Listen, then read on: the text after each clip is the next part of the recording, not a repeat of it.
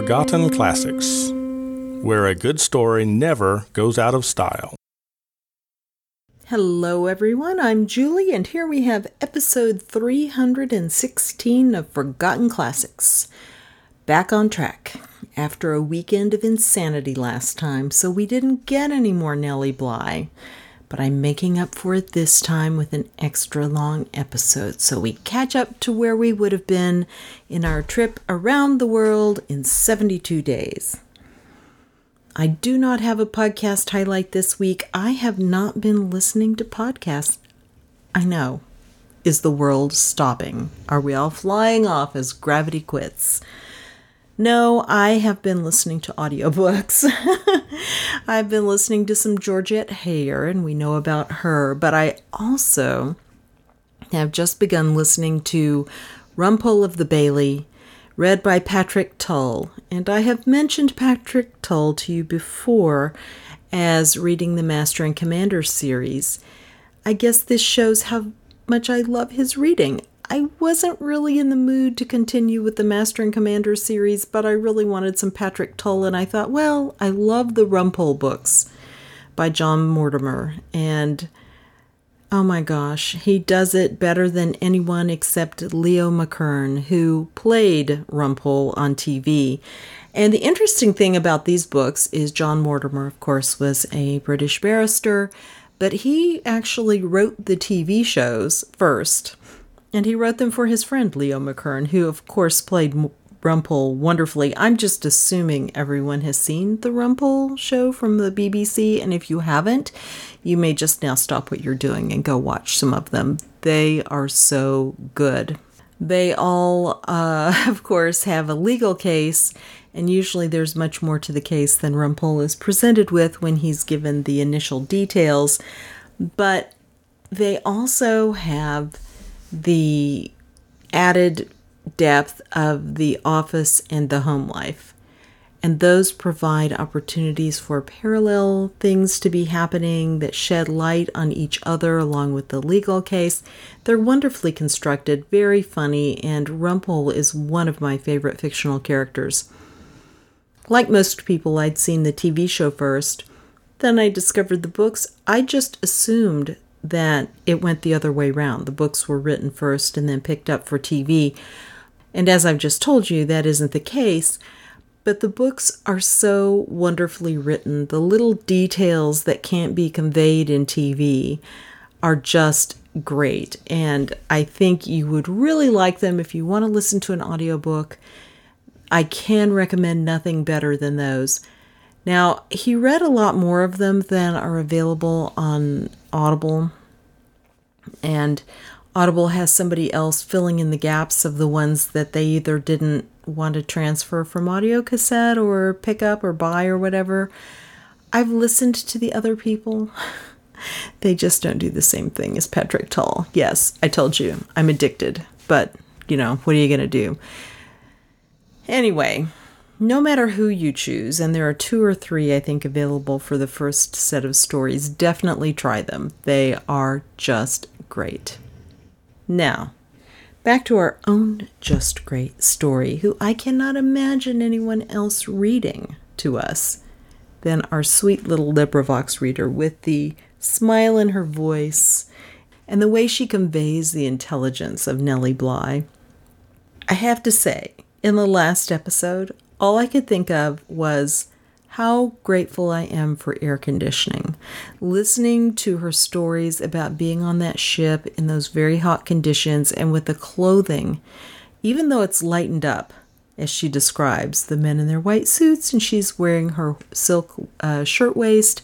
No, that's not enough. And I also, because I'm an American and this is just how it goes, I kept thinking, oh, they probably didn't really have deodorant.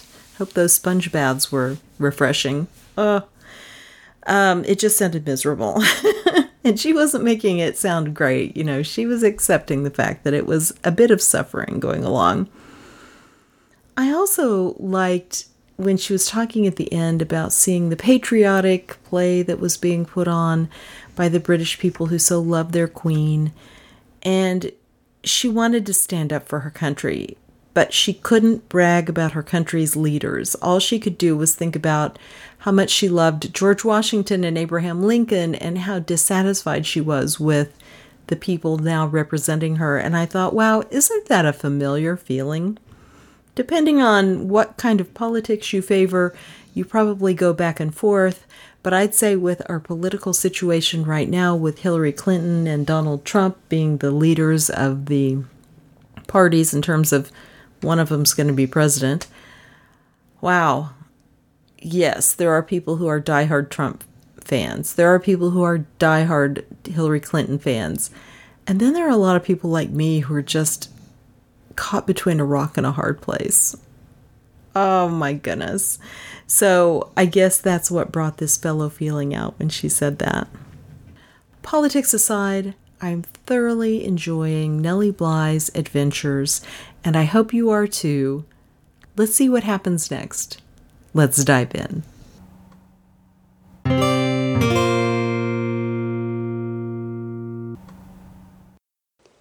Around the World in 72 Days by Nellie Bly. Read by Mary Reagan. Chapter 9. Delayed 5 days. About 9 o'clock in the morning we anchored in the bay at Colombo, Ceylon. The island, with its abundance of green trees, was very restful and pleasing to our eyes after the spell of heat we had passed through on the ocean coming from Aden. Preparations had been made by the passengers before we anchored to go ashore, and as we came slowly into the small harbor where a number of vessels were lying, we all stood impatiently on deck, waiting for the first opportunity to desert the ship. With all our impatience, we could not fail to be impressed with the beauties of Colombo and the view from the deck of our incoming steamer. As we moved in among the beautiful ships laying at anchor, we could see the green island dotted with low, arcaded buildings which looked, in the glare of the sun, like marble palaces. In the rear of us was the blue, blue sea, jumping up into little hills that formed into snowdrifts which softly sank into the blue again. Forming the background to the town was a high mountain, which they told us was known as Adam's Peak. The beach, with a forest of tropical trees, looked as if it started in a point away out in the sea, curving around until near the harbor it formed into a blunt point, the line of which was carried out to sea by a magnificent breakwater surmounted by a lighthouse.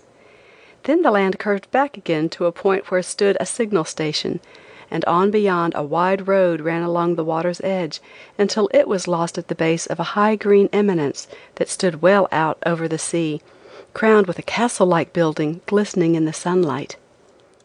Little boats filled with black men we could see coming out towards us from the shore, but my eyes were fastened on a strangely shaped object resting on the surface of the water in the bay. It seemed a living, feathered thing of so strange a shape that I watched it with feelings akin to horror. What horrible feathered monster could that lovely island produce, I wondered, noticing with dismay that the ship was heading for it. Just as we were upon it, there was a flutter of wings, and a cloud of birds flew across and settled down upon the breakwater, where some fishermen, their feet overhanging the stony sides, were watching their lines. I looked back at what had raised so much consternation in my mind, and saw now that it was relieved of a feathered mass of birds, a harmless red boy. Accompanied by a friend, I was the first to step ashore. Some passengers who started in advance of us took a steam launch. My escort said that he would give me a novel experience, and also show me a small boat that traveled faster than a steam launch. The gentleman who had offered to be my escort during our jaunt on land was a traveler of vast experience. He has averaged a yearly tour of the world for several years, and knows the Eastern countries as he knows his home. Still, when I saw the boat in which he intended to take me ashore, I rather doubted his judgment, but I said nothing. The boat was a rudely constructed thing. The boat proper was probably 5 feet in length and 2 feet in width across the top, narrowing down to the keel, so that it was not wide enough to allow one's feet to rest side by side in the bottom. There were 2 seats in the middle of the boat facing one another. They are shaded by a bit of coffee sack that must be removed to give room for passengers to get in. The 2 men sit at either end of this peculiar boat, and with 1 paddle each. The paddle is a straight pole, with a board the shape and size of a cheese box head tied to the end of it, and with both these paddles on the same side they row us ashore. The boat is balanced by a log the length of the boat and fastened out by two curved poles, probably 3 feet from the boat. These boats are called by tourists outriggers, but are called by the people of Ceylon catamarans. With but slight exertion the men sent the boat cutting through the water, and in a few moments we had distanced the steam launch and had accommodations engaged at the hotel before the launch had landed its passengers. It is said at Colombo that catamarans are used by the native fishermen who go out to sea in them, and that they are so seaworthy and so secure against capsizing that no case of an accident to a catamaran has ever been reported. A nearer view of the hotel, the Grand Oriental, did not tend to lessen its attractiveness. In fact, it increased it. It was a fine, large hotel with tiled arcades, corridors airy and comfortable, furnished with easy chairs and small marble-topped tables which stood close enough to the broad armrests for one to sip the cooling lime squashes or the exquisite native tea, or eat of the delicious fruit while resting in an attitude of ease and laziness. I found no place away from America where smoking was prohibited, and in this lovely promenade the men smoked, consumed gallons of whiskey and soda, and perused the newspapers, while the women read their novels or bargained with the pretty little copper-colored women who came to sell dainty handmade lace, or with the clever high-turbaned merchants who would snap open little velvet boxes and expose to the admiring gaze of the charmed tourists the most bewildering gems. There were deeply dark emeralds, firelit diamonds, exquisite pearls, rubies like pure drops of blood, the lucky cat's eye with its moving line, and all set in such beautiful shapes that even the men, who would begin by saying, "I have been sold before by some of your kind," would end by laying down their cigars and papers and examining the glittering ornaments that tempt all alike. No woman who lands at Colombo ever leaves until she adds several rings to her jewel box, and these rings are so well known that the moment a traveler sees one, no difference in what part of the globe, he says to the wearer inquiringly, "Been to Colombo, eh?" For the first time since leaving America, I saw American money. It is very popular in Colombo and commands a high price, as jewelry. It goes for nothing as money. When I offered it in payment for my bills, I was told it would be taken at 60% discount. The Colombo diamond merchants are very glad to get American $20 gold pieces and pay a high premium on them. The only use they make of the money is to put a ring through it and hang it on their watch chains for ornaments. The wealth of the merchant can be estimated by his watch chain, they tell me. The richer the merchant, the more American gold dangles from his chain. I saw some men with as many as 20 pieces on one chain. Most of the jewelry bought and sold in Colombo is sold in the corridor of the Grand Oriental Hotel. Merchants bring their wares with them, and tourists find it pleasanter than visiting the shops. Leading off from this corridor, pleasant in its coolness, interesting in its peculiarities, is the dining hall, matching the other parts of the hotel with its picturesque stateliness. The small tables are daintily set and are richly decorated daily with the native flowers of Colombo, rich in color, exquisite in form, but void of perfume. From the ceiling were suspended embroidered punkas, that invention of the East which brings comfort during the hottest part of the day. The punkas are long strips of cloth, fastened to bamboo poles that are suspended within a short distance of the tables. They are kept in motion by a rope pulley, worked by a man or boy. They send a lazy, cooling air through the building, contributing much to the ease and comfort of the guest. Punkas are also used on all the ships that travel in the East. Very good food was served at the hotel, which was all the more palatable to the passengers from the Victoria after the trials they had had for the past fortnight in eating the same kind of food under daily different names. Singalese waiters were employed, and they were not only an improvement on the English stewards, to whose carelessness and impudence we have been forced to submit, but they were very interesting to the Westerner. They managed to speak English very well and understood everything that was said to them. They are not unpleasing people, being small of stature and fine of feature, some of them having very attractive, clean-cut faces, light bronze in color. They wore white linen apron-like shirts and white jackets. Noiselessly they move over the smooth tile floor in their bare brown feet. Their straight black hair is worn long, twisted in a Psyche knot at the back of the head. On the crown of the head, instead of circling it from ear to ear, is always set a tortoise-shell comb, like those worn by American school children. It was some time before I could tell a Singhalese man from a Singhalese woman. It is not difficult to distinguish the different sexes after one knows that the Singhalese men wear the comb, which is a distinct feature of their dress, as is men's trousers in America. Singhalese women would not think of donning this little comb any more than a sensitive American woman would think of wearing men's apparel. I did not hear the term waiter or garçon after leaving America. After leaving the English ships, I did not hear the word steward, but instead, in the hotels and ships of the East, all the servants were called boy. We can call steward, waiter, garçon, until we are weary, without any result, but the moment we whisper, boy, a pleasant black fellow says, yes, sir, at our side, and is ready to do our bidding. At tiffin I had some real curry, the famous native dish of India. I had been unable to eat it on the Victoria, but those who knew said it was a most delicious dish when prepared rightly, and so I tested it on shore.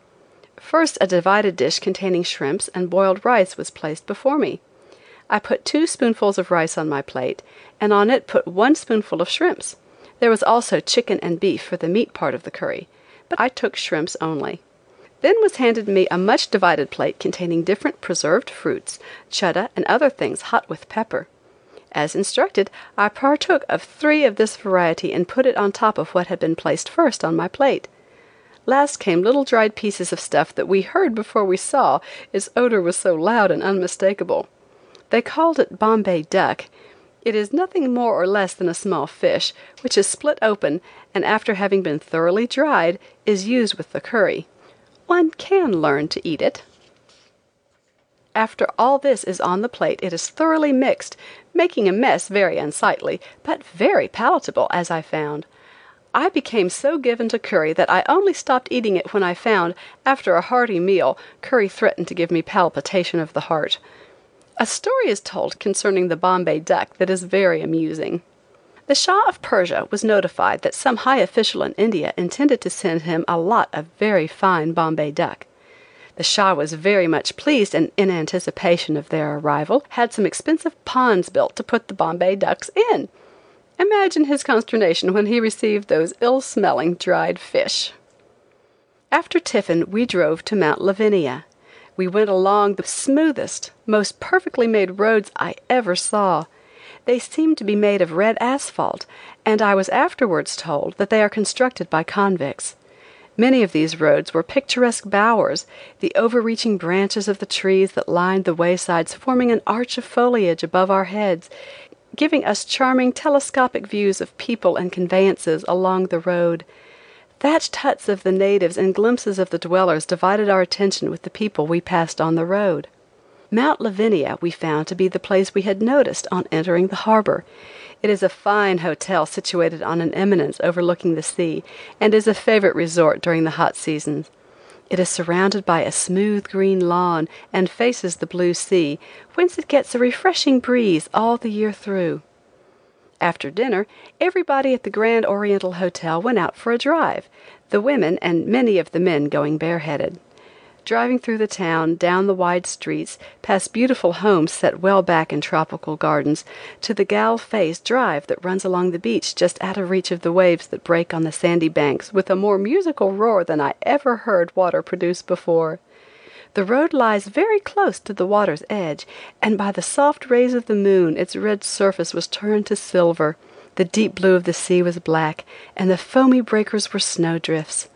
In the soft, pure light we would see silent couples strolling along, arm in arm, apparently so near the breakers that I felt apprehensive lest one, stronger than the others, should catch them unawares and wash them out to that unknown land where we all travel to rest. Lounging on the benches that faced the sea were occasional soldiers in the Queen's uniform, whom I looked at anxiously, unable to tell whether their attitude of weariness bespoke a rest from labor or hungry homesickness. One night I saw a native standing waist-deep fishing in the roaring breakers. They tell me that many of the fish bite more freely after night, but I thought how easily the fisherman might be washed away, and no one would be the wiser until his absence was noticed by his friends. Where the Gullface Drive merges into another road stands the Gullface Hotel, surrounded by a forest of palm trees. Lounging on long-bottomed easy chairs on the stone-floored and stone-pillared veranda, one can see through the forest of tall palms where the ocean kisses the sandy beach, and while listening to the music of the wave, the deep mellow roar can drift out on dreams that bring what life has failed to give, soothing pictures of the imagination that blot out for a moment the stern disappointment of reality. Or when the dreams fade away, one can drown the sigh with the cooling lime squash which the noiseless, barefooted living bronze has placed on the white armrest, at the same time lazily watching the jinrickshas come silently through the gas-lit gate, the naked black runners coming to a sudden stop, letting the shafts drop so the passengers can step out. Lazily I sat there one sweet dusky night, only half hearing my escort's words that came to me mingled with the sound of the ocean. A couple stood close together, face bending over a face upturned, hand clasped in hand and held closely against a manly heart, standing, two dark figures beneath an arch of the veranda, outlined against the gate lamp. I felt a little sympathy for them as wrapped in that delusion that makes life heaven or hell, that forms the foundation for every novel, play, or story. They stood until a noisy new arrival awakened her from blissful oblivion, and she rushed, scarcely waiting for him to kiss the hand he held, away into the darkness. I sighed again, and taking another sip of my lime squash, turned to answer my companion. Early next morning I was awakened by a Singalese waiter placing coffee and toast on a small table, which he drew up close to my curtained bed, after which he went out. I knew from the dim light that crept in through the open glass door which led to the balcony that it was still early, and I soon went off to sleep.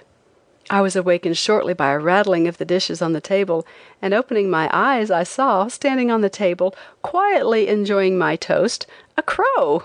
I was not then used to having toast and tea before arising, as is the custom in Ceylon, so I let the crow satisfy his appetite, and leisurely take his departure without a protest. I arose earlier than was my habit because I had a desire to see what there might be to see while I had the opportunity. After a cool, refreshing bath, I dressed hastily and went down below.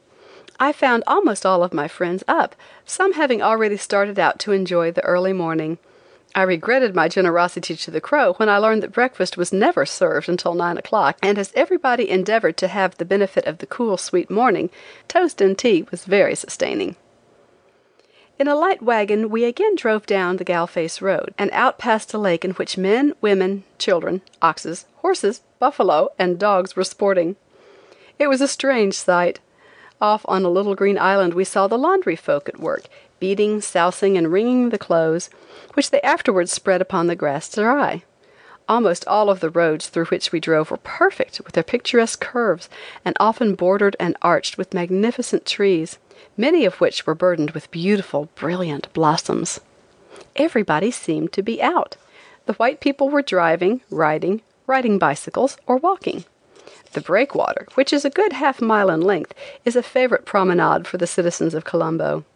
Morning and evening, gaily dressed people can be seen walking back and forth between the lighthouse and the shore. When the stormy season comes, the sea dashes full 40 feet above this promenade, which must be cleansed of a green slime after the storms are over, before it can be traveled with safety. The Prince of Wales laid the first stone on this beautiful breakwater in 1875, and 10 years later it was finished. It is considered one of the finest in existence. Colombo reminded me of Newport, Rhode Island. Possibly, in my eyes at least, Colombo is more beautiful. The homes may not be as expensive, but they are more artistic and picturesque. The roads are wide and perfect, the view of the sea is grand, and while unlike in its tropical aspect, still there is something about Colombo that recalls Newport.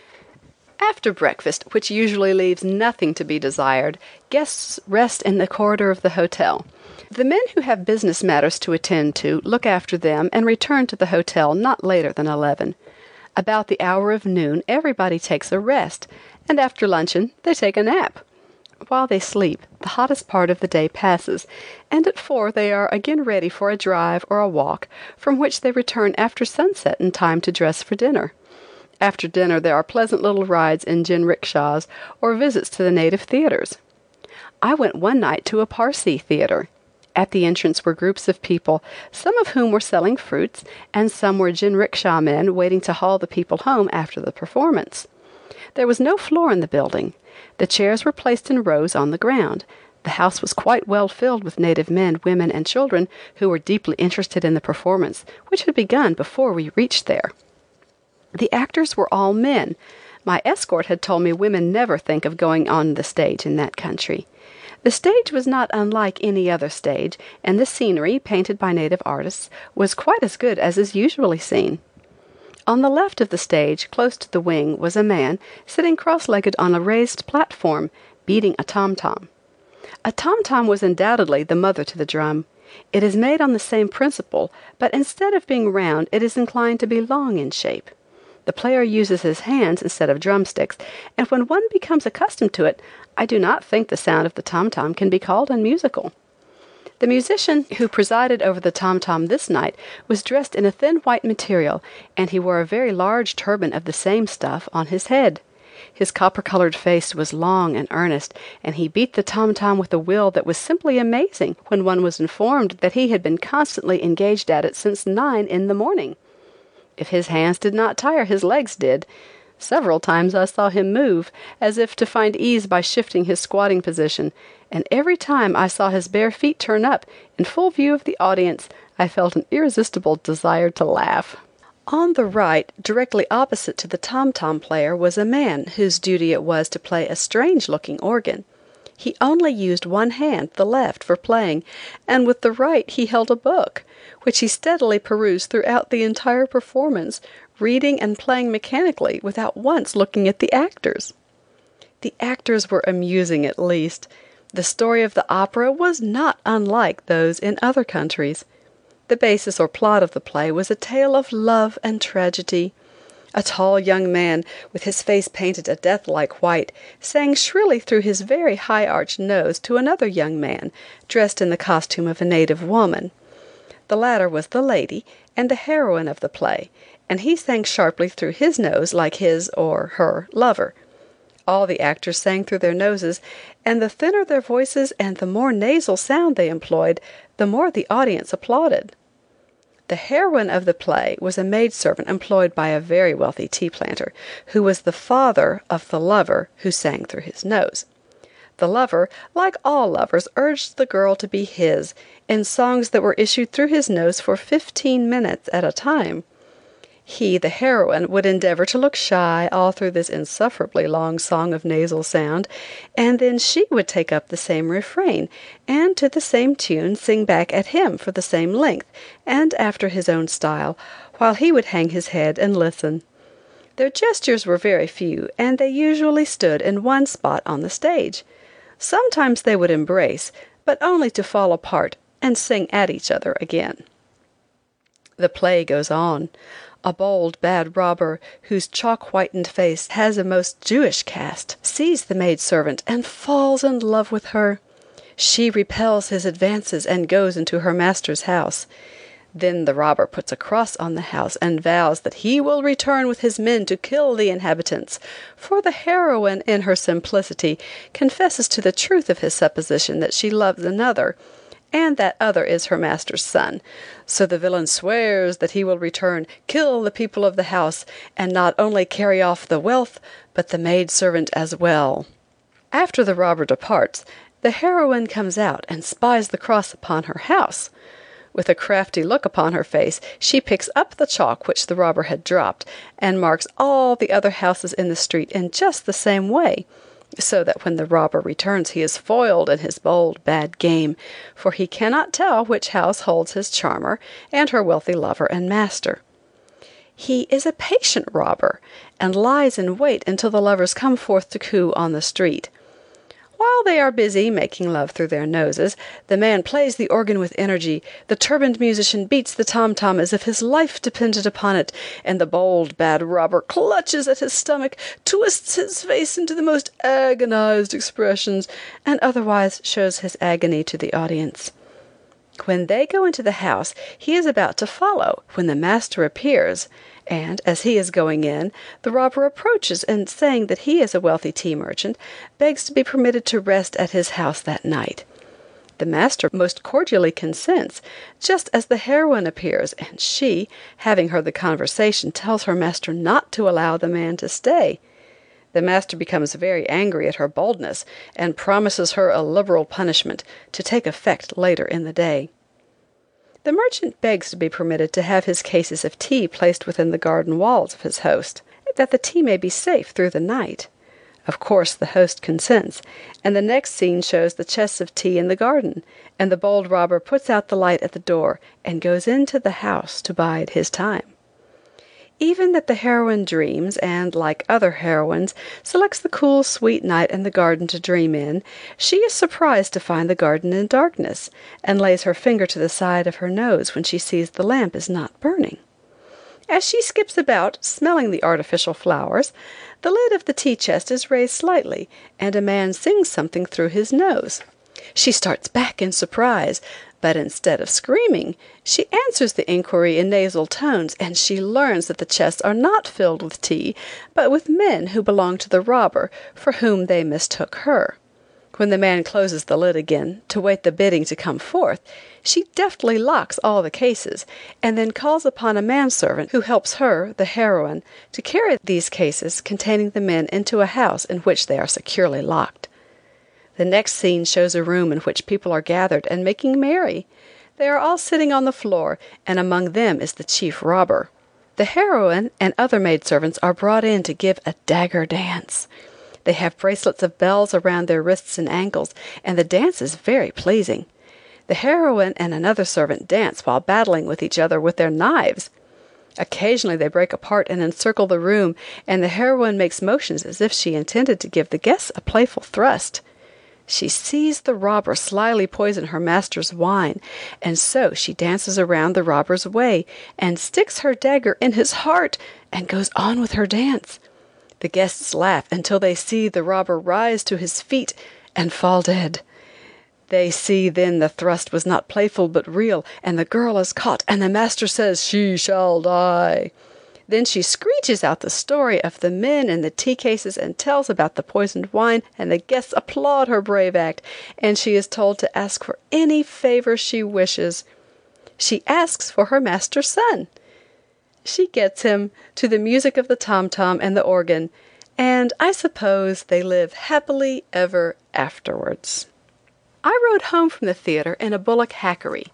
It was a very small, springless cart on 2 wheels, with the front seat for the driver, and on the back seat, with our backs to the driver and our feet hanging over, we drove to the hotel. The bullock is a strange, modest-looking little animal with a hump on its back and crooked horns on its head. I feared that it could not carry us all, but it traveled at a very good pace.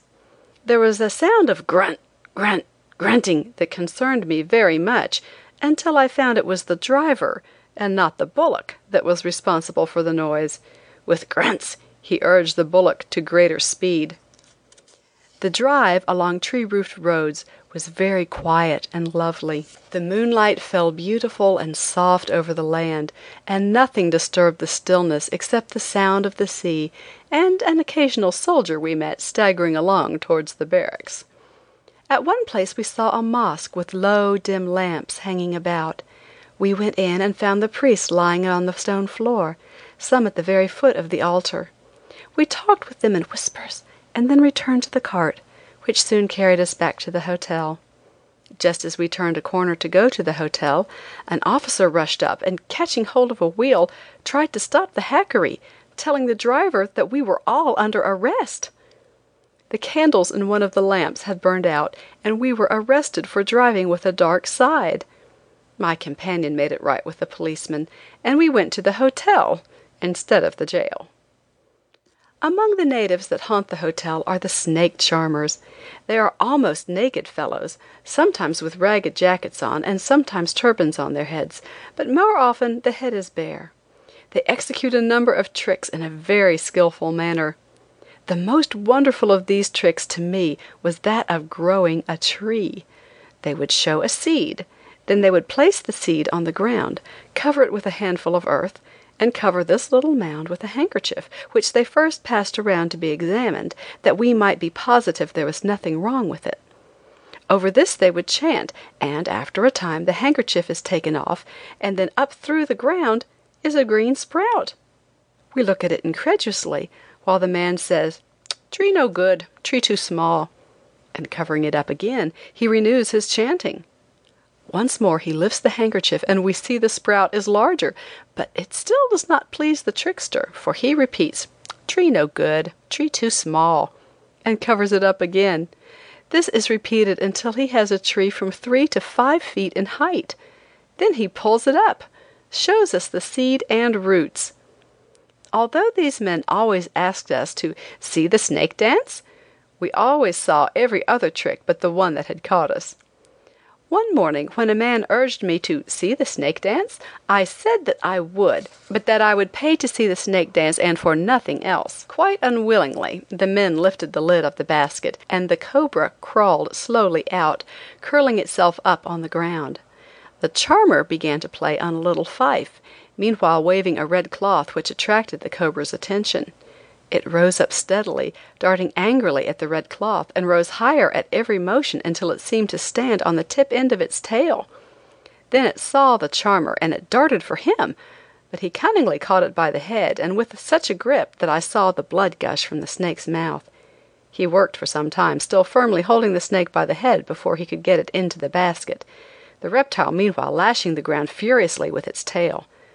When at last it was covered from sight, I drew a long breath, and the charmer said to me sadly, "Cobra no dance, cobra too young, cobra too fresh." I thought quite right. The cobra was too fresh. At Colombo I saw the jinrickshaw for the first time. The jinrickshaw is a small two-wheeled wagon, much in shape like a sulky, except that it has a top which can be raised in rainy weather. It has long shafts joined at the end with a crossbar. The jinrickshaw men are black and wear little else than a sash. When the sun is hot they wear large hats that look like enormous mushrooms, but most of the time these hats are hanging to the back of the rickshaw. There are stands at different places for these men as well as carriage stands. While waiting for patrons, they let the rickshaws rest on the shafts and they sit in the bottom, their feet on the ground. Besides dressing in a sash, these men dress in an oil or grease, and when the day is hot and they run, one wishes they wore more clothing and less oil. The grease has an original odor that is entirely its own. One day I was going out in a rickshaw, and an acquaintance was going with me. The man put his foot on the shaft when I got in, and as he raised it, ready to start, I saw my friend step into her rickshaw. She sat down and instantly went out, the other way. The man did not have his foot on the shaft, and she overbalanced. I had a shamed feeling about going around the town drawn by a man, but after I had gone a short way, I decided it was a great improvement on modern means of travel. It was so comforting to have a horse that was able to take care of itself. When we went into the shops, it was so agreeable not to have the worry of fearing the horses were not blanketed, and when we made them run, we did not have to fear we might urge them into a damaging speed. It is a great relief to have a horse whose tongue can protest. I have spoken about the perfect roads in Ceylon. I found the roads in the same state of perfection in almost all the eastern ports at which I stopped. I could not decide, to my own satisfaction, whether the smoothness of the road was due to the entire and blessed absence of beer wagons, or to the absence of the New York street commissioners. I visited at the temples in Colombo, finding little of interest, and always having to pay liberally for the privilege of looking about. One day I went to the Buddhist college, and while there I met the famous high priest of Ceylon. He was sitting on a veranda that surrounded his low bungalow, writing on a table placed before him. His gown consisted of a straight piece of old gold silk, wrapped deftly around the body and over the waist. The silk had fallen to his waist, but after he greeted us, he pulled it up around his shoulders. He was a copper-colored old fellow, with gray hair that was shaved very close to the head.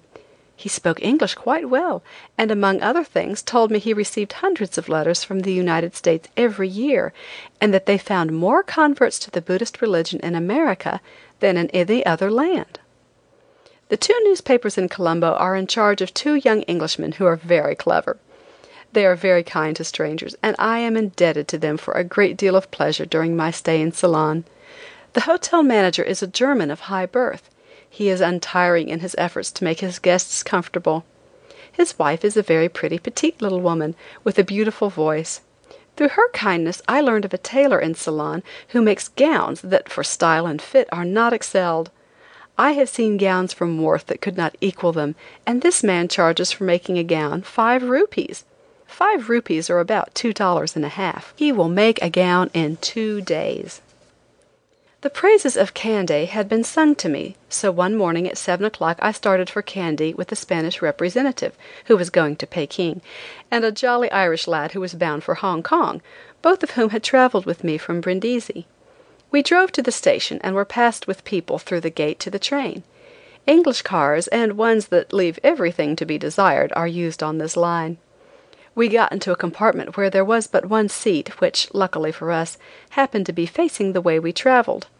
Our tickets were taken at the station, and then the doors were locked and the train started. Before the start we had entered our names in a book, which a guard brought to us with the information that we could have breakfast on the train if so desired. As it was too early for breakfast at the hotel, we were only too glad to get an opportunity to eat. At 8 o'clock the train stopped, and the guard unlocked our door, telling us to go front to the dining car. It seemed strange to be compelled to get out of a train instead of walking through it, in order to get to the other end of it. The dining car was fitted up with stationary tables, which almost spanned the car, leaving a small space for people to walk along. There were more people than could be accommodated, but as the train had started, they were obliged to stand. Several persons had told me that the breakfast served on this train was considered remarkably good. I thought on seeing the bill of fare they had prepared a feast for a chicken hawk. First there was fish dressed in vinegar and onions, followed by chicken soup, chicken aspic, grilled chicken, boned chicken, fried chicken, boiled chicken, cold chicken, and chicken pie. After we had finished our breakfast, we were compelled to remain where we were until the train arrived at some station. Then the dining car was unlocked, and we returned to the other car, again being locked in until the end of the journey. The road to Kandy is spoken of as being very beautiful. It winds up the mountainside and is rather pretty, but nothing wonderful in that respect. It is a tropical land, but the foliage and the flowers are very ordinary. About the prettiest things to be seen are the rice beds. They are built in terraces, and when one looks down into the deep valley, seeing terrace after terrace of the softest, lightest green, one is forced to cry, "How beautiful!" Arriving at Kandy at last, we hired a carriage and went to see the lake, the public library, and the temples. In one old temple, surrounded by a moat, we saw several altars of little consequence, and a bit of ivory which they told us was the tooth of Buddha. Kandy is pretty, but far from what it is claimed to be. They said it was cool, but we found it so hot that we thought with regret of Colombo. Disgusted with all we found worth seeing, we drove to Parathenia to see the great botanical garden. It well repaid us for the visit. That evening we returned to Colombo. I was tired and hungry, and the extreme heat had given me a sick headache. On the way down, the Spanish gentleman endeavored to keep our falling spirits up, but every word he said only helped to increase my bad temper, much to the amusement of the Irish boy. He was very polite and kind, the Spaniard I mean, but he had an unhappy way of flatly contradicting one that, to say the least, was very exasperating. It was to me, but it only made the Irish boy laugh. When we were going down the mountainside, the Spaniard got up and, standing, put his head through the open window in the door to get a view of the country. "We are going over," he said, with positive conviction, turning around to us. I was leaning up in a corner, trying to sleep, and the Irish boy, with his feet braced against the end of our compartment, was trying to do the same. "We won't go over," I managed to say, while the Irish boy smiled. "Yes, we will!" the Spaniard shouted back. "Make your prayers!" The Irish boy screamed with laughter, and I forgot my sickness as I held my sides and laughed. It was a little thing, but it is often little things that raise the loudest laughs. After that, all I needed to say to upset the dignity of the Irish boy was, "Make your prayers!" I went to bed that night too ill to eat my dinner. The next morning I had intended to go to the pearl market, but felt unequal to it. And when my acquaintances returned and told me that at the very end of the sale a man bought some leftover oysters for 1 rupee and found in them $500 worth of pearls, I felt sorry I had not gone, although there was great danger of getting cholera. One day I heard a man ask another if he knew the meaning of the word jinrickshaw. The first replied the word meant draw man power, and the second said with innocent surprise, "I thought it was pull man car." I heard a passenger who came ashore from an Australian boat ask Andrew, a clever native who stands at the hotel door, to get him one of those carts to take a ride. Andrew did not know just what the man wanted, as there were many different kinds of cart about. "I don't recall the name of them," the passenger said in a hesitating manner, "but I believe you call them Jim Jams." He got a jinrickshaw.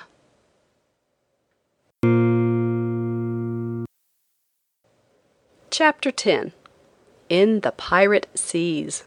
One night after I had been 5 days in Colombo, the blackboard in the hotel corridor bore the information that the Oriental would sail for China the following morning at 8 o'clock. I was called at 5 o'clock and some time afterwards left for the ship. The Spanish minister, as we called the Spaniard, wanted me to go to some of the shops with him until he should buy some jewelry, but I was so nervous and anxious to be on my way that I could not wait a moment longer than was necessary to reach the boat that was to carry me to China. When farewells had been said, and I was on the Oriental, I found my patience had given way under the long delay. The ship seemed to be deserted when I went on deck, with the exception of a handsome elderly man, accompanied by a young blond man in a natty white linen suit, who slowly promenaded the deck, while watching out to sea while they talked. I was trying to untie my steamer chair so as to have some place to sit, when the elderly man came up and politely offered to assist me. "When will we sail?" I asked shortly. "As soon as the Nepaul comes in," the man replied. "She was to have been here at daybreak, but she hasn't been sighted yet. Waiting for the Nepaul has given us this 5 days' delay. She's a slow old boat."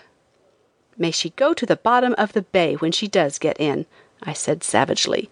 "The old tub! I think it an outrage to be kept waiting 5 days for a tub like that." "Colombo is a pleasant place to stay," the elderly man said with a twinkle in his eye. "It may be, if staying there does not mean more than life to one. Really, it would afford me the most intense delight to see the Nepaul go to the bottom of the sea." Evidently my ill humor surprised them, and their surprise amused me, for I thought how little anyone could realize what this delay meant to me, and the mental picture of a forlorn little self creeping back to New York 10 days behind time, with a shamed look on her face and afraid to hear her name spoken, made me laugh outright. They gazed at me in astonishment while I laughed immoderately at my own unenviable position. My better nature surged up with the laugh, and I was able to say once again, "Everything happens for the best." "There is the Nepaul," I said, pointing out a line of smoke just visible above the horizon. They doubted it, but a few moments proved that I was correct. "I am very ill-natured," I said, glancing from the kindly blue eyes of the elderly man to the laughing blue eyes of the younger man, but I could not help it. After being delayed for 5 days, I was called at 5 o'clock because they said the ship was to sail at 8, and here it is 9 o'clock, and there's no sign of the ship sailing, and I am simply famished. As they laughed at my woes, the gong sounded for breakfast, and they took me down. The Irish lad with his sparkling eyes and jolly laugh was there, as was a young Englishman who had also traveled on the ship Victoria to Colombo. I knew him by sight, but as he was a sworn woman-hater, I did not dare to speak to him. There were no women on board. I was the only woman that morning, and a right jolly breakfast we had. The captain, a most handsome man, and as polite and as courteous as he was good-looking, sat at the head of the table. Officers that any ship might boast of were gathered about him. Handsome, good-natured, intelligent, polite they were, every single one of them. I found the elderly man I had been talking to was the chief engineer, and the young man was the ship's doctor. The dining hall was very artistic and pleasant, and the food was good. The ship, although much smaller than the Victoria, was very much better in every way. The cabins were more comfortable, The ship was better ventilated, the food was vastly superior, the officers were polite and good-natured, the captain was a gentleman in looks and manners, and everything was just as agreeable as it could be. For several days I let things go on and said nothing about myself, nor did I give them the letter which the London agent had kindly sent. It had brought me no attention or courtesy on the Victoria, and I decided to take my chances on the Oriental. When I saw that uniform kindness and politeness was the rule on this ship, I then gave them the letter, and though the captain was pleased to receive it, still it could not have made his treatment of me any kinder than it was at first. It was well on to 1 o'clock before the passengers were transferred from the Nepal to the Oriental. In the meantime the ship was amply peopled with merchants from the shore, who were selling jewels and lace. How they did cheat the passengers! They would ask and sometimes get fabulous prices for things, and when the ship was ready to sail, they offered to sell at any price. They were quite saucy chaps, too. I heard a vendor reply to a man who offered him a small price for some so-called precious stones, "I am not charging you for looking at these." In fact, they grew so impudent and bold that I am surprised that the steamship lines do not issue orders prohibiting their presence on board. At 1 o'clock we sailed. The first day and the 2 days following were passed lazily on deck. I found it a great relief to be again on the sweet blue sea, out of sight of land, and free from the tussle and worry and bustle for life which we are daily, hourly even, forced to gaze upon on land. Although the East is, in a very great measure, free from the dreadful crowding for life, still one is bound to see signs of it even among the most indolent of people. Only on the bounding blue, the grand, great sea, is one rocked into a peaceful rest at noon of day, at dusk of night, feeling that one is drifting, not seeing or knowing or caring about fool mortals striving for life. True, the sailors do this and that, but it has an air far from that of elbowing each other for a living. To the lazy passengers, it seems that they merely hoist a sail or pull it down, that they may drift, dream, sleep, talk, live for happiness and not for gain. The 4th day out was Sunday. The afternoon was spent on deck looking at the most beautiful green islands which we slowly passed. Sometimes we would lazily conjecture as to whether they were inhabited or not. The next day we anchored at Penang, or Prince of Wales Island, one of the Straits settlements. As the ship had such a long delay at Colombo, it was said that we would have but 6 hours to spend on shore. With an acquaintance as an escort, I made my preparations and was ready to go land the moment we anchored. We went ashore in a sampan, an oddly shaped flatboat with the oars, or rather paddles, fastened near the stern. The Malay oarsman rowed hand over hand, standing upright in the stern, his back turned towards us as well as the way we were going. Frequently he turned his head to see if the way was clear, plying his oars industriously all the while. Once landed, he chased us to the end of the pier demanding more money, although we had paid him 30 cents, just 20 cents over and above the legal fare. Hiring a carriage, we drove to where a waterfall comes bounding down the side of a naturally verdant mountain, which had been transformed halfway up into a pleasing tropical garden. The picturesque waterfall is nothing marvelous. It only made me wonder from whence it procured its water supply, but after walking until I was much heated and finding myself apparently just as far from the fount, I concluded the waterfall's secret was not worth the fatigue it would cost. On the way to the town we visited a Hindu temple. Scarcely had we entered when a number of half-clad, barefooted priests rushed frantically upon us, demanding that we remove our shoes. The temple being built open, its curved roof and rafters had long been utilized by birds and pigeons as a bedroom. Doubtless ages had passed over the stone floor, but I could swear nothing else had, so I refused emphatically and unconditionally to unboot myself. I saw enough of their idols to satisfy me. One was a black god in a gay dress. The other was a shapeless black stone hung with garlands of flowers, the filthy stone at its base being buried beneath a profusion of rich blossoms. English is spoken less in Penang than any port I visited. A native photographer, when I questioned him about it, said, "The Malays are proud, miss. They have a language of their own, and they are too proud to speak any other." That photographer knew how to use his English to advantage. He showed me cabinet-sized proofs for which he asked $1 each. $1! I exclaimed in astonishment. That is very high for a proof. If Miss thinks it is too much, she does not need to buy.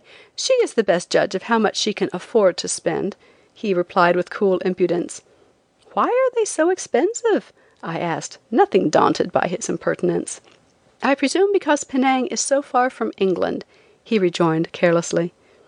I was told afterwards that a passenger from the Oriental pulled the photographer's long, thin black nose for his impudence, and I was pleased to hear it.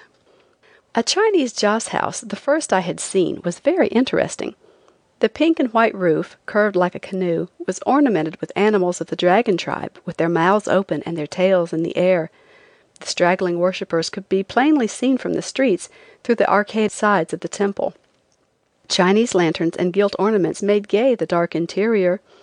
Little josses, with usual rations of rice, roast pig, and smoldering joss sticks dispersing a strangely sweet perfume, were no more interesting than a dark corner in which the superstitious were trying their luck, a larger crowd of dusky people than were about the altars.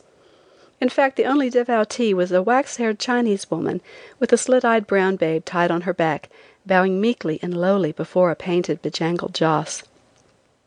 Some priests with shaven heads and old gold silk ornaments, who were in a summer house in the garden, saw us when we were looking at the goldfish ponds. One came forth, and taking me by the hand, gracefully led me to where they were gathered. They indicated their wish that we would sit with them and drink tea with them, milkless and sugarless, from childlike china cups, which they refilled so often that I had reasons for feeling thankful the cups were so like unto play dishes. We were unable to exchange words, but we smiled liberal smiles at one another. Mexican silver is used almost exclusively in Penang. American silver will be accepted at the same value, but American gold is refused, and paper money is looked on with contempt. The Chinese jinrickshaw men in Penang, compared with those in Colombo, are like overfed pet horses, beside racers in the trim. They were the plumpest Chinamen I ever saw, such round fat legs and arms. When we started back to the ship, the bay was very rough. Huge waves angrily tossed our small boat about in a way that blotted the red from my escort's cheeks and caused him to hang his head in a care-for-nothing way over the boat's side. I could not help likening the sea to a coquette, so indifferent and heedless is it to the strange emotions it raises in the breast of man. It was a reckless spring that landed us on a ship's ladder, the rolling of the coal barge helping to increase the swell which had threatened to engulf us. Hardly had we reached deck when the barge was ordered to cut loose. Even as this was being done, the ship hoisted anchor and started on its way. Almost immediately there was a great commotion on board.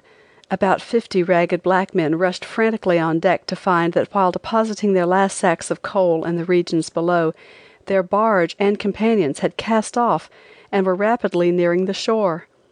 Then followed dire chattering, wringing of hands, pulling of locks, and crying after the receding barge, all to no avail. The tide was coming in, a very strong tide it was, too, and despite the efforts of those on it, the barge was steadily swept inland. The captain appeased the coolies' fears by stating they should go off in the pilot's boat. We all gathered to see the sight, and a funny one it was. The tug being lashed to the ship, they first tried to take the men off without slowing down, but after one man got a dangerous plunge bath and the sea threatened to bury the tug, then the ship was forced to slow down. Some coolies slid down a cable, their comrades grabbing and pulling them wet and frightened white onto the tug. Others went down the ladder, which lacked 5 feet of touching the pilot boat. Those already on board would clutch the hanging man's bare legs, he meanwhile clinging despairingly to the ladder, fearing to loosen his grasp, and only doing so when the ship's officers would threaten to knock him off. The pilot, a native, was the last to go down. Then the cable was cast off, and we sailed away, seeing the tug, so overloaded that the men were afraid to move even to bail it out, swept back by the tide towards the place where we had last seen the land. I had a cabin down below at first, and I found little rest owing to the close proximity of a nurse and 2 children, whose wise parents selected a cabin on the other side of the ship. They could rest in peace. After I had been awakened several mornings at daybreak by the squabbling of the children, I cherished a grudge against the parents. The mother made some show of being a beauty.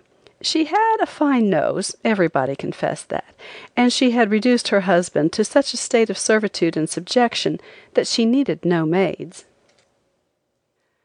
I have always confessed that I like to sleep in the morning as well as I like to stay up at night, and to have my sleep disturbed makes me as ill-natured as a bad dinner makes a man. The fond father of these children had a habit of coming over early in the morning to see his cherubs before he went to his bath. I know this from hearing him tell them so.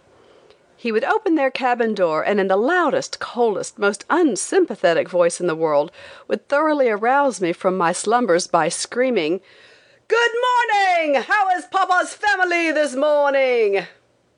A confused conglomeration of voices sounded in reply. Then he would shout, "What does baby say to Mama? Say, what does baby say to Mama?" "Mama," baby would at length shout back in a coarse, unnatural baby voice. "What does baby say to Papa? Tell me, baby, what does baby say to Papa?" "Papa," would answer back the shrill treble. "What does the moo-moo cow say, my treasure? Tell Papa what the moo-moo cow says." To this the baby would make no reply, and again he would shout, "What does the moo-moo cow say, darling? Tell Papa what the moo-moo cow says." If it had been once, or twice even, I might have endured it with civilized forbearance, but after it had been repeated the very same identical word every morning for 6 long, weary mornings, my temper gave way, and when he said, "Tell Papa what the moo-moo cow says," I shouted frantically, "For heaven's sake, baby, tell Papa what the moo-moo cow says and let me go to sleep." A heavy silence, a silence that was heavy with indignation and surprise, followed, and I went off to sleep to dream of being chased down a muddy hill by babies sitting astride cows with crumpled horns, and straight horns, and no horns at all singing in a melodious cow-like voice, "Moo, moo, moo." The fond parents did not speak to me after that. They gazed on me in disdain, and when the woman got seasick, I persuaded an acquaintance of hers to go in and see her one day by telling her it was her Christian duty. The fond mother would not allow the ship doctor to see her, although her husband had to relate her ills to the doctor, and in that way get him to prescribe for them.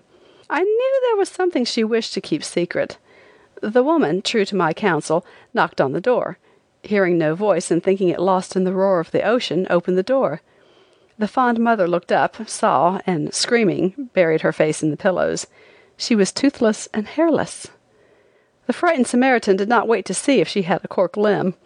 I felt repentant afterwards, and went to a deck cabin where I soon forgot the moo-moo cow and the fond parents, but the woman's fame as a beauty was irrevocably ruined on the ship.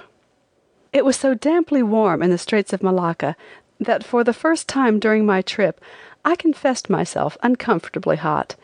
It was sultry and foggy and so damp that everything rusted, even the keys in one's pockets, and the mirrors were so sweaty that they ceased to reflect. The second day out from Penang we passed beautiful green islands. There were many stories told about the straits being once infested with pirates, and I regretted to hear that they had ceased to exist. I so longed for some new experience. We expected to reach Singapore that night. I was anxious that we should, for the sooner we got in, the sooner we should leave, and every hour lost meant so much to me. The pilot came on at 6 o'clock. I waited tremblingly for his verdict. A wave of despair swept over me when I heard that we should anchor outside until morning, because it was too dangerous to try and make the port after dark. And this was the result of slowing down to leave off the coolies at Penang. The mail contract made it compulsory for the ship to stay in port 24 hours, and while we might have been consuming our stay and so helping me on in my race against time, I was wasting precious hours lying outside the gates of hope, as it were, merely because some black men had been too slow. Those few hours might mean time loss of my ship at Hong Kong. They might mean days to my record. What agony of suspense and impatience I suffered that night. When I came on deck the next morning, the ship lay alongside the wharf, and naked Chinese coolies carrying, 2 by 2, baskets of coal suspended between them on the pole, were constantly traversing the gangplank between the ship and shore, while in little boats about were peddlers with silks, photographs, fruits, laces, and monkeys to sell. The doctor, a young Welshman, and I hired a gharry, a light wagon with latticed windows and comfortable seating room for 4 with the driver's seat on the same level outside. They are drawn by a pretty spotted Malay pony whose speed is marvelous compared with its diminutive size, and whose endurance is of such quality that the law confines their working hours to a certain limit. Driving along a road as smooth as a ballroom floor, shaded by large trees, made picturesque by native houses built on pins in marshy land on either side, which tended to dampen our surprise at the great number of graveyards, and the generous way in which they were filled, we drove to the town. The graves were odd, being round mounds with walls shaped like horseshoes. A flat stone where the mound ends and the wall begins bears the inscriptions done in colored letters. There are no sidewalks in Singapore, and blue and white in the painting of the houses largely predominate over the other colors. Families seem to occupy the second story, the lower being generally devoted to business purposes. Through latticed windows we got occasional glimpses of peeping Chinese women in gay gowns, Chinese babies bundled in shapeless wadded garments, while down below, through widely open fronts, we could see the people pursuing their trades. Barbering is the principal trade. A chair, a comb, a basin, and a knife are all the tools a man needs to open shop, and he finds as many patrons if he sets up shop in the open street as he would under a shelter. Sitting doubled over, Chinamen have their heads shaven back almost to the crown, when a spot about the size of a tiny saucer is left to bear the crop of hair which forms the pigtail. When braided and finished with a silk tassel, the Chinaman's hair is done for the next fortnight. The people here, as at other ports where I stopped, constantly chew betel nut, and when they laugh, one would suppose they had been drinking blood. The betel nut stains their teeth and mouthfuls blood red. Many of the natives also fancy tinting their fingernails with it. Nothing is patronized more than the rickshaws in Singapore, and while they are to be had for 10 cents an hour, it is no unusual sight to see 4 persons piled in one jinrickshaw and drawn by one man. We visited a most interesting museum, and saw along the suburban roads the beautiful bungalows of the European citizens. People in dog carts and wheelmen on bicycles crowded the splendid drives. We found the monkey cage, of course. There was beside a number of small monkeys one enormous orangutan. It was as large as a man, and was covered with long red hair. While seeming to be very clever, he had a way of gazing off in the distance with wide, unseeing eyes, meanwhile pulling his long red hair up over his head in an aimless, insane way that was very fetching. The doctor wanted to give him a nut, but feared to put his hand through the bars. The grating was too small for the old fellow to get his hand through, but he did not intend to be cheated of his rights, so he merely stuck his lips through the gratings until they extended fully 4 inches. I burst into laughter at the comical sight.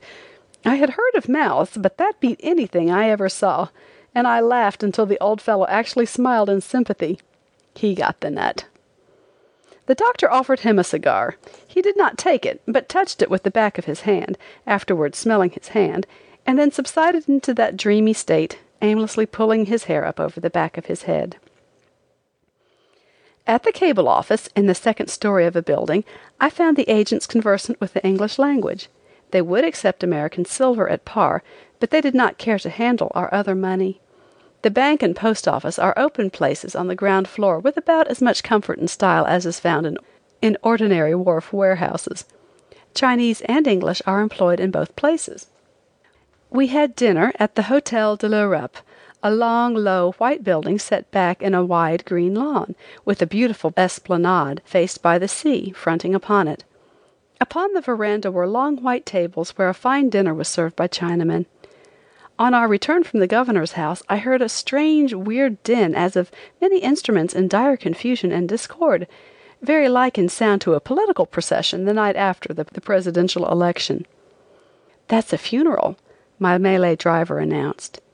"Indeed, if that is the way you have funerals here, I'll see one," I said. So he pulled the gharry to one side where we waited eagerly for the funeral that was heralded by a blast of trumpets. First came a number of Chinamen with black and white satin flags, which, being flourished energetically, resulted in clearing the road of vehicles and pedestrians.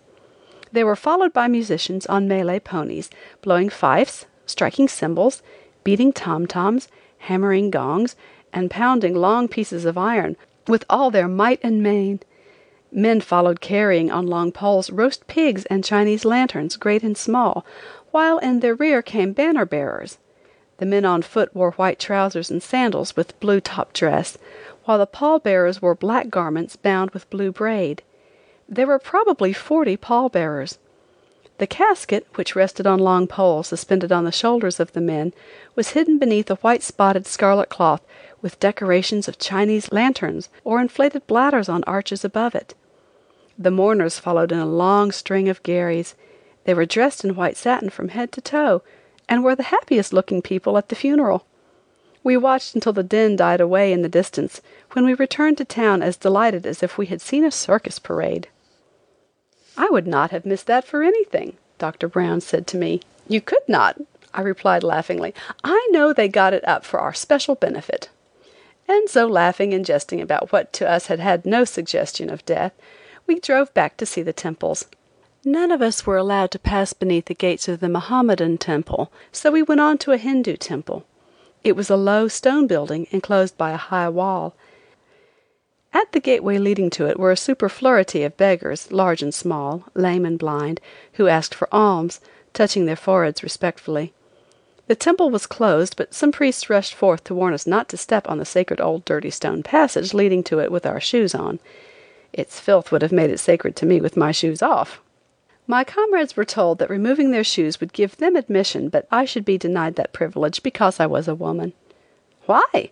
I demanded, curious to know why my sex in a heathen land should exclude me from a temple, as in America it confines me to the side entrances of hotels and other strange and incommodious things. "No, Signora, no mother," the priest said with a positive shake of the head. "I'm not a mother!" I cried so indignantly that my companions burst into laughter, which I joined after a while, but my denials had no effect on the priest. He would not allow me to enter. In some sheds which lined the inner part of the high wall, we saw a number of fantastically shaped carts of heavy build. Probably they were juggernauts. Nearby we saw through the bars a wooden image of a woman. Her shape was neither fairy-like nor girlish. Her features were fiendish in expression, and from her mouth fell a long string of beads. As the mother of a poor man's family, she would have been a great success. Instead of one pair of arms, she had 4. One pair was employed in holding a stiff wooden baby before her, and the other 3 pairs were taking care of themselves, much like the legs of a crab. They showed us a white wooden horse mounted on wheels, images of most horrible devils. In short, we saw so many images of such horrible shapes that it would be impossible to recall them all. I remember one head that I was very much interested in, and the limited English of the priest failed to satisfy my curiosity as to who, what, and for what purpose the thing was invented. It was only a head, but it must have been fully 12 feet high and wide in proportion. The face was a fiery scarlet, and the eyes were tightly closed. On the lawn, fastened to a slight pin, was a white cow, the only presentable cow I saw during my trip.